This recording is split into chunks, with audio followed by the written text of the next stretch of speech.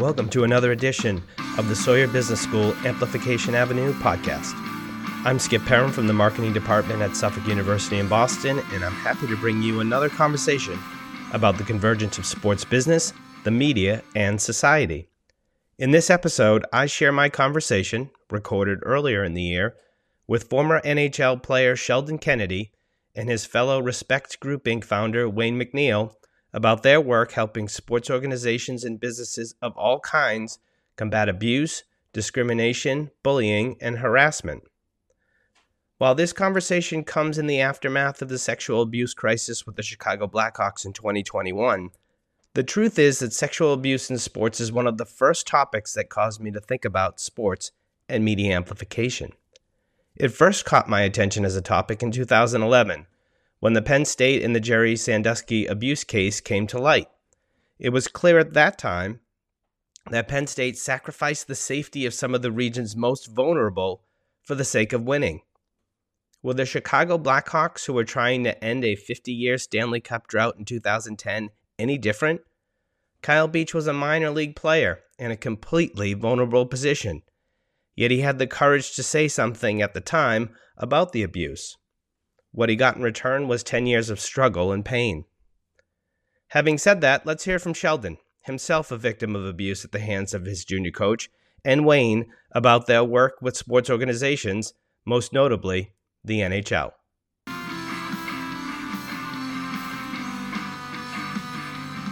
2021 was another year in which the sports industry seemed as if it was at ground zero for issues relating to sexual abuse and misconduct. In the past 12 months, the NHL, the NWSL, the tennis world, the NFL, and the U.S. Olympic Gymnastics program all made headlines in this area. Respect Group Inc., which was born out of the abuse that Sheldon suffered during junior hockey, are leaders in helping organizations address and eliminate bullying, abuse, harassment, and discrimination. In my conversation today with Wayne and Sheldon, we'll talk about how to prevent abuse in the future, how to address these issues when they come to light. We'll talk about how sports can amplify support messaging and to learn about support organizations and networks that currently exist for victims of abuse who are dealing with the issue either publicly or privately. Wayne and Sheldon, welcome. Thank you, Skip. Thanks for having us. Thank you. I appreciate the time. I really do. And Happy New Year to you both. So let's start here. My original plan was to really ask you, Sheldon, to share your story. But I really want to encourage the listeners of this podcast to watch the Swift Current documentary. I found it on Amazon to really get a comprehensive understanding of what you and others have battled as survivors of abuse. But so I want to pivot to something that I saw in the documentary at the very, very end, because I think it really leads me to where I want to go with this discussion, and that's about how sports can lead on this issue and foster change, right? So at the very end of that documentary, and I think it was really at the very end, and it was text over the video. It talked about the date of December 7th, 2004, and I think the graphic said that with the help of the NHL and the NHLPA, you entered treatment and what paved the way for what you're doing now. So my sense is that prior to that, the hockey community wasn't really there for you. And you could tell me if I'm wrong, but I know you had been in treatment, prior to that. This December 7th date seemed to be the date that changed things. But was there something that happened with the NHL, the NHLPA, that there was a structure there all of a sudden that wasn't there supporting? I'm just that stuck in my head. So I'm very curious about that. Yeah, well, I mean, basically December 7th, 2004 is, the date that I managed to get sober, get clean. And, and I've been clean ever since. So, that's always a significant date. And, and it was through the help of the NHL, NHLPA substance abuse player health and safety program. But it was, they were there, all these other times that I was in treatment, they were also there. So, it was, Sheldon, go to a 30-day treatment center and try to get sober. But I think, the way we dealt with addiction back in, the early 90s and all the way through the 90s, and it hasn't been until really recently, is that we haven't connected addiction and the impact of trauma. And, so it was about quitting drinking and quitting drugging, and that was about it. And so, meanwhile, the first, probably 6 times I was in treatment center, we never talked about the abuse. It never came up. It was always just try to get Sheldon to quit drinking. And that's the way we dealt with it. Not just for me, but I think for everyone that was struggling with the alcohol or drugs.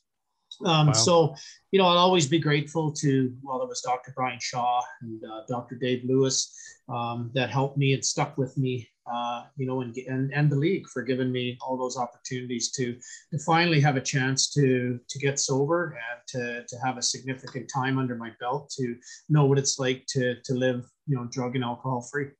Okay. Yeah. So was putting the abuse together with the substance, the abuse, the sexual abuse with the substance abuse, that really was the difference maker in that treatment? Well, I think one of the things, if we look at the impact of child abuse, and, if you look at the numbers, there's over 80% of individuals that are in detox or treatment centers have disclosed early childhood abuse. So, the connection is real.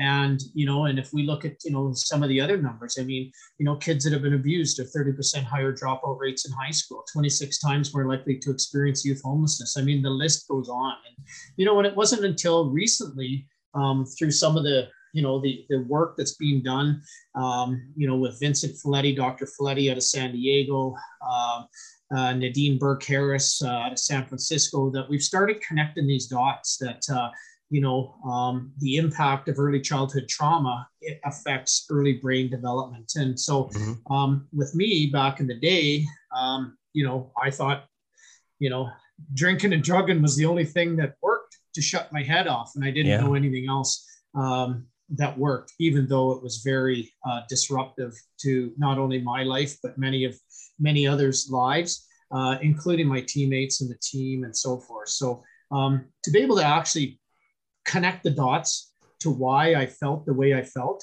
and to really understand and to hear from the doctors that, the way you felt and what you did and how you lived your life, Sheldon, was normal for what happened to you. And I think, being able to understand that was critical. It wasn't just that Sheldon was crazy, and that's what I used to think I was. And today I know that I was hurt, and I have to continually find ways to pay attention to that, to make sure that, I can continually live a good, healthy life for, not only myself, but my family and colleagues and so forth. Yeah. It's fun. And it's interesting in that root causes. It's come up a couple of different times here. I talked with the Boston Celtics about some of their programs in the community, and it's about getting at the root causes that causes the kid in high school to be out of order isn't the right word, but there are many situations where the kid's just not in a good environment. And if you don't address that root cause, then you're never going to get at, what you think. You're never going to solve the symptoms, which is too often what we're trying to treat. Wayne, I'll send this one to you first, and then Sheldon, I'd love to have you weigh in too. So you've both been active voices on this issue. And Sheldon, you reported your abuse way back in 1996, and you guys organized the Skate Across of Canada in 1998. And I was actually moved to tears when I was watching that, the reaction to people. And then I got to the point where, and I didn't know your full story, how, there was trauma at the end of that skate. But so you've been active since really the late 90s, yet in 2010, here we have the Blackhawks. And again, it's not unique to hockey, but for you guys who have been in this space, was that really disheartening, particularly as hockey guys? Was that particularly disheartening to, in 2010, see this same issue pop up, or the way that organization handled it when guys like you have been talking about this for a long time at this point? Well, for me, and I'm not a hockey guy, I happen to be associated with hockey for quite some time, obviously through Sheldon all these years. I don't think it was a shock. And I can't speak for Sheldon, but I don't think it was a shock for me. We deal with all sports, and, you had the long list when you started the call. Penn State obviously comes to mind. Larry Nassar comes to mind. And that stuff was going on before 2010, continued after 2010. So I don't think it's a big shock. Complicity is the sad point of it all, right? I think it's going to be very tough, although we've been trying for the last 25 years to eliminate and prevent abuse from happening in the first place. And I think we've made some strides in that regard.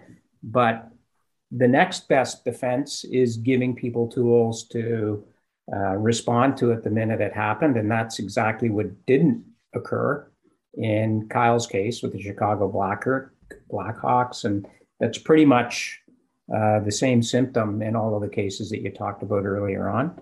So I don't think it was a shock. It was saddening for sure, because the reasons behind the complicity seem more focused on, at that time, winning the Stanley Cup in the case of the Chicago Blackhawks, than helping a player who is in distress and hopefully preventing it for others in the future. And I think we're going to be able to help with that. But unfortunately, that's been the catalyst for us to get involved in this scenario. So yeah. I'll turn it over to Sheldon for his kind of feelings on that one. Yeah, I mean, I don't know if it's disappointment, probably because we've seen it all too often. And sadly, you get organizations that, want to take a leadership role and want to try to get ahead of it. And they do everything that they can within their organization to do that. And then you get other organizations, such as we saw with the Chicago Blackhawks case, Kyle Beach case, where they wait till something critical happens and they get all this pressure. A terrible event happens, people are hurt, and then they decide to do something. See, my opinion, I think, Skip, with this whole thing is that I think that at the end of the day, yes, this is a sexual assault case, but we're really dealing with a systemic culture, and that's what we're dealing with. And it's not, and I think that's what has to happen. I don't think it's particularly one individual as much as it is a systemic nature, a systemic culture. And that's the response we got. We got a systemic response to a human issue. And I think that there was, and I think the league, and the people that were responding to this in the media, whether it be the teams or whoever, I think we're really out of touch with society's expectations and how far we've come in regards to these issues, whether it be the Me Too campaign, whether it be, Black Lives Matter, whether it be, Larry Nassar, all of them.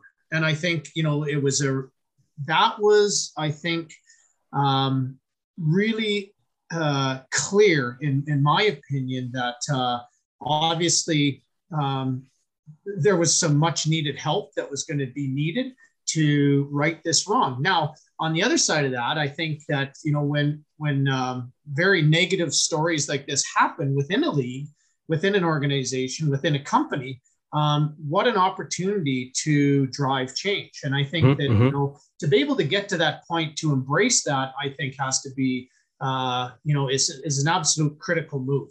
Yeah, no. And you're getting to right where I want to go with this conversation. And something you said in the documentary, you said, we need to eliminate fear. And you said, our kids are talking. And Kyle Beach was a kid, right? He was 18 years old at that time. And a kid who was trying to make the league, make the show, right? So he was in a completely vulnerable position and didn't feel that he had a voice, particularly in a time when the Blackhawks were chasing their first Stanley Cup in X number of years. That's an incredible, difficult position for any individual to be put in. And he was clearly fearful, but he was talking. He talked right at that time, and they did nothing. So that was really disappointing. So let's go into that, because what you guys are about, I'll say, solutions or providing tools. So can you tell me, what is the mission of Respect Group? And then we'll talk about the recent announcement with the NHL that you guys are partnering with them on. So what is the Respect Group what the Respect Group Inc. do? I'll let Wayne answer that, and then I'll maybe talk about the NHL announcement. Perfect.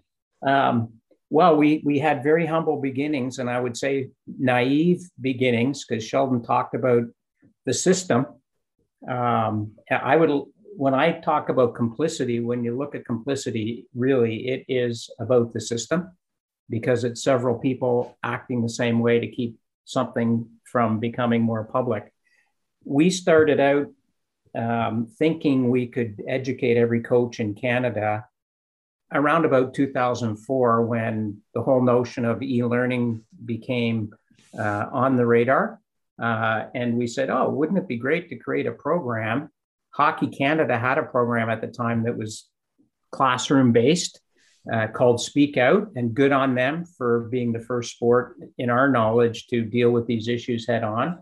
But it became very cumbersome. It became a huge burden on each and every one of the organizations at that time in Hockey Canada to deliver these workshops face to face. So we said, what a brilliant idea. We'll come up with this program. We'll educate every coach in Canada. We had no idea what the sport system looked like in Canada at the time, but that was our goal, was around prevention. And here we are, 18 years later, and we now have pretty much a program for every stakeholder in sport. It's all done online. It is the backbone of all prevention initiatives here in Canada and in some areas in the US around prevention. And I wouldn't have guessed we'd be at this point, or that it would have taken us this long to get here, but it has. And we're approaching 2 million people that we've certified, largely in Canada. But I think when Sheldon talks a little bit about the NHL, we'll see that these issues absolutely have no border. And we're basically talking about human behaviors, and they don't have any boundaries. So we're excited, obviously, to be extending our work, especially since it's the workplace program they're going to be using in the NHL. And I'll let Sheldon talk to you a little bit about that. Yeah, would love to hear it. Yeah. Well, I mean, basically our approach and our concept has always been to empower the bystander, right? And really focus on, the 98% of really good people in your organization and make them better. I mean, that has been our approach from day one in every program that we build, because, in our opinion at Respect Group, I mean, it's when you look at any of these cases, any case that you read about, there's people that have been around the situation that are good people that just didn't know what to do. Mm-hmm. And I think we need to empower them, because they're going to be our best line of defense. And we need to build a confidence within organizations. We need to build a clarity around language. We need to simplify these issues, because these issues, you bring these words up that are abuse, bullying, harassment, discrimination, neglect.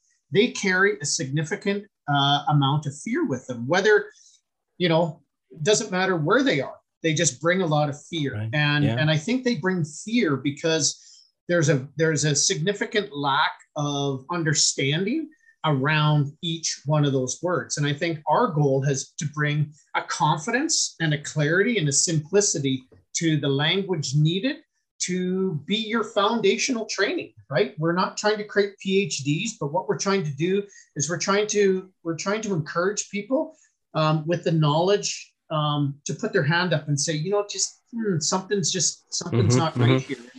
And I think that is the best defense. And I do want to, I want to applaud the NHL, Kim Davis, the conversation. I know they've been doing some great work in the space of inclusion and diversity. I've spoken to Gary Bettman, and I think, after my meeting with Mark Chipman, the owner and president of the Winnipeg Jets, and the conversations with Jeff Molson, the Montreal Canadiens, and so forth. I mean, there is a real appetite to get this right and to be leaders in their community. And, and I think that, from my opinion and from my perception through these conversations, I think you're going to see that. I feel very confident that these issues are going to be embraced. The issues and the topic of respect is going to be embraced. And when you look at respect, or you look at discrimination, and you look at all of the pieces that fall underneath discrimination, right? I think it encompasses everything that the NHL has already done and wants to do in the future. And I think that, that's what I feel is going to happen. And I think not just in the NHL, but I think we have to use those tentacles within the NHL because if you look at it, it's about that, they've got a lot of power. And if you look at the abuse, it's not about a 6'2", 240-pound individual.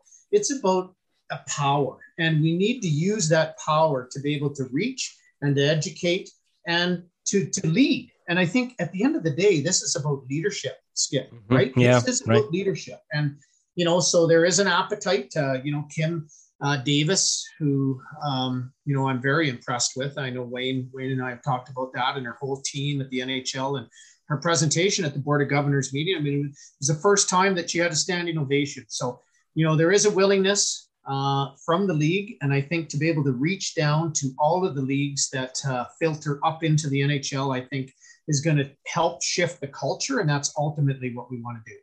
Yeah. So specifically the NHL, and I have the release in front of me, it's built around, reporting. There's going to be a hotline, I think that's being set up, counseling for all staff, not just obviously players, accountability. And you were talking about this, organizations that feed up to the NHL, the AHL, the CHL, the ECHL, Greater Toronto Hockey, Hockey Canada, all the way down, US College Hockey, all are hopefully going to be incorporated into this effort, because clearly, abuse can happen at any level. I have, nephews who are playing, hockey here in the Boston area. And look, they want to make it to the next level, play college hockey, whatever it is. And the coach holds a level of power, obviously, over their future. So this can happen anywhere. But is there anything else we need to know specifically about what the NHL is going to do, or what you're excited about doing with them to, make, affect change here? Yeah, well, what excites me, and Wayne can jump in and, talk about, things but I think that, if you look at their approach, I feel that it really, it covers from start to finish. And I think that's huge, right? We can't just do the prevention. I think one of the mistakes we make a lot of times is we go out and whether it's in the mental health space or, we always tell people to go get help, get help. But meanwhile, we can't get a hold of anybody when we phone the lines that are available to help. And I think, and I think one of the big confusions that was front and center in our conversations with Kim and her team and so forth is I think there's a confusion amongst stakeholders around helplines. There's a whistleblower line, and then there's a helpline. And a helpline is for counseling and to receive help. It's like Sheldon Kennedy needs to go to treatment because he's a drunk, right? You call this line. Or, hey, I witnessed this. This is what's going on. And I think that's really about case management. And if you look at case management is really what happened is the case really fell through the cracks in Chicago, and it wasn't managed at all. And I think that's what we need. There's two different lines, and I think there's a confusion with people that a helpline is not a whistleblower line. Right. So I think agreed. that's important, and they already had one in place with Deloitte, and I think it's really being able to expand that further to all the leagues. But I think one of the most important pieces is it's not just the player's responsibility. It's everybody in the organization's responsibility. It's everybody in the front office, everybody in the back office, everybody that works in that rink. We need to empower bystanders, right? And it's about accountability. As players, if I'm sitting beside a teammate in a locker room, I have a responsibility to be the best I can be in this space. And I think, one of the, not only with we do online training, but we also provide 10 facilitated instructor face-to-face courses. And one of them is to build a team charter. And I think, to be able to have and teach and coach, individuals on how to have conversations around these issues is going to be critical. We don't live in a panacea to think that, this is our online programs, the end all be all. We know where it fits, and it plays a very significant role in the foundational training. But to go beyond that, there has to be an asserted effort in teaching change, and I think that's what I'm excited about. Wayne, anything to add on that? Well, I think one of the most exciting things for me was the fact that suddenly an NHL team saw themselves as a workplace. Yeah. Mm-hmm. Right. Mm-hmm. They, you talked about the media and the commitment and the focus on teams, right, and sport. And they've always thought of themselves as perhaps maybe outside of the rest of society, right? Mm-hmm. They can get away with things in sport that you wouldn't get away with in the classroom or the doctor's office, right? So I think the exciting thing for me, and I felt it hook, line, and sinker in my discussions with Kim Davis, is they finally understand, perhaps Kim already did, but we helped her with the notion that, a hockey organization is a workplace. Mm-hmm. And the same laws, the same, human rights legislation, they're not exempt. So if they start treating everybody as this is a workplace, it's going to get them consistent with the rest of society. It's not a huge leap because we have easily identifiable tools through the behaviors that can happen in the change room, that can happen in anywhere in the workplace, and also giving them tools, especially in the case of the players, tools that they can use within their role at a hockey team, but they can also take it with them when they leave hockey and go into another workplace, and it will be applicable. So for me, the realization that, a hockey organization, yes, there's a team of 30 people, but in the broad scope, it's a workplace. Yeah. Well, I mean, for a long time, and this is an ownership issue, but they would say it's a business. But, they want it to be a locker room when they want it to be a locker room, and a business when they want it to be a business. And clearly the liability is huge on these issues. So last question here.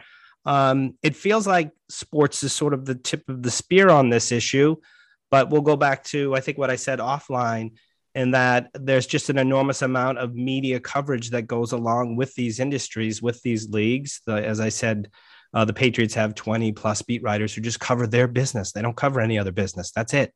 That's what they do. And there's no other company in the world that has that. And you have 30 NFL teams with 20 plus beat writers. You have 32 NHL teams.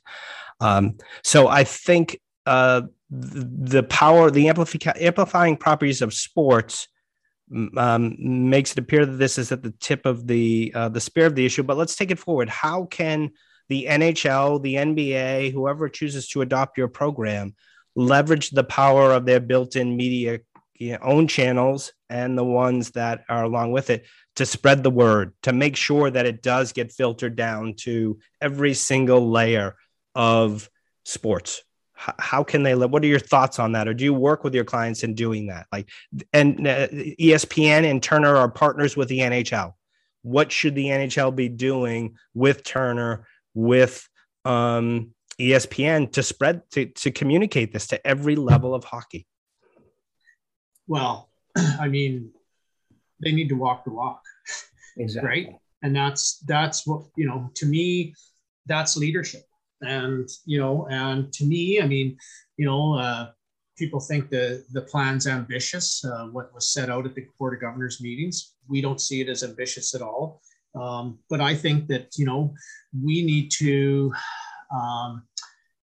to educate and energize every individual, every player in the league, and every team around these issues, so that we can, when we go to work at a hockey school, when we're out in public, when we're, speaking to the media, we're cognizant of these issues, we're aware of it, and we're walking the walk.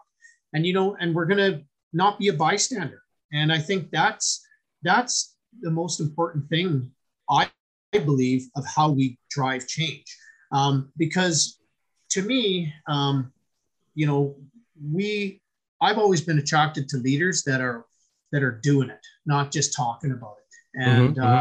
And I think that's what can come out of this. And I think, it's building off what the NHL. If you look at the NHL, you look at the NFL. I mean, I watch sports, and I like sports. And I think there's some great things that are happening. But I think what we need to take that to level 2, right? Take it to level 2, and to really understand who is coming up the system, who is going to be, potentially in our game, or who's going to be watching our games. And I think, and what are some of the biggest issues that are face society today? I mean, some of the biggest issues that face our society today are the impacts of trauma, early childhood trauma, and, mental health, depression, anxiety, stress. And we know the outcomes of those, right? It's not good. And lots of times the outcomes of this early stuff are the ones that make the headlines. And I think if we go back to the media, like the media, I feel, has a huge role in learning along with the team and telling good stories along with the teams. Yeah. They have a role to tell because they are the messenger. And and I think we need to embrace that, not be scared of it. And if an incident happens, we need to be able to be out in front of it. We need to face it. We need to talk about it and be confident that we're doing everything in our power to make sure that in our organization, okay, we need to change. That's a hole that we didn't realize, because the way we talk about these issues, the way we educate on these issues, the way we understand these issues are different today than they were 10 years ago, as they were 25 years ago. Yeah. And I think we need to, this is not about perfect. This is about progress. Yeah. Yeah. One of the first conversations I had was with Bryant McBride, who was the executive producer of the Willie documentary. And he talked about just the power of hockey as it is in terms of, the formation of the individual, and the idea that you get on the ice and you fall and you have to get yourself up, and it teaches you how to get up. So hockey is a great proving ground for that. One of the things I would love to see as I look through this NHL plan, the Respect for Hockey Summits. I'd love to see one in every NHL city. I'd like to see their media partner, the NESN of the world for the Boston Bruins, televise it, record it. They don't have to put it on live. They could chop it up and do it as a special. And the Bruins host a Respect for Hockey Summit with NESN there, and every coach at a high school youth level be there and participate in that. I think that would be something that would be really interesting on that front. Wayne, last comment to you, and or we'll wrap it up, and thank you for your time. But Wayne, anything last to add? I think, Sheldon talked about, he said, walk the walk. In our minds right now, the proof will be in the pudding. I think not from the work we do, but I think from a credibility standpoint, some of the organizations we've worked with, because they respond reactively to an issue, there's maybe a little bit of concern that they're not being genuine, and it's more fluff.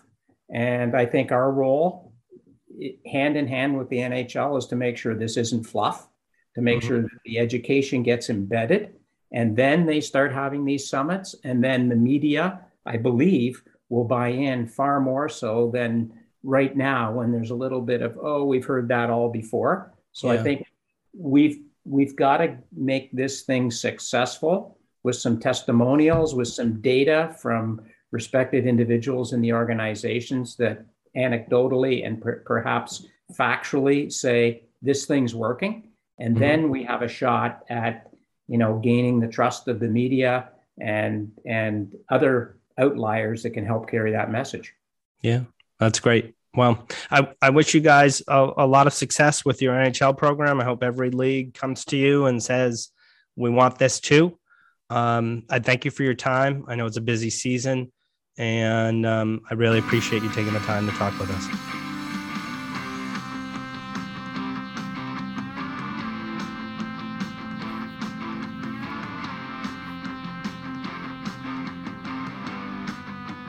Okay, well, another thanks to Wayne and Sheldon for having that great conversation. Such a hugely important topic. And, it keeps happening. And that's just incredibly disappointing. There was some recent news in the last few weeks about the University of Michigan and a big settlement that they made. So clearly, these are things that happened in the past, but unfortunately, they're probably happening now. And sports, through that amplification, the amplifying properties that come along with the media, have an extremely large voice, and I think can do potentially a lot of good in this area. So that's it for this episode of the Amplification Avenue podcast. Before I sign off, a note of thanks as always to Alex Caruso for producing the podcast. A thank you to Pyramid Thieves for providing our music. And a thank you to you, our listeners, for taking in another episode of the Sawyer Business School Amplification Avenue podcast presented by Suffolk University. Please look for future episodes on your favorite podcast app and be sure to subscribe, rate, and share. As always, I look forward to talking to you and with you again in the near future.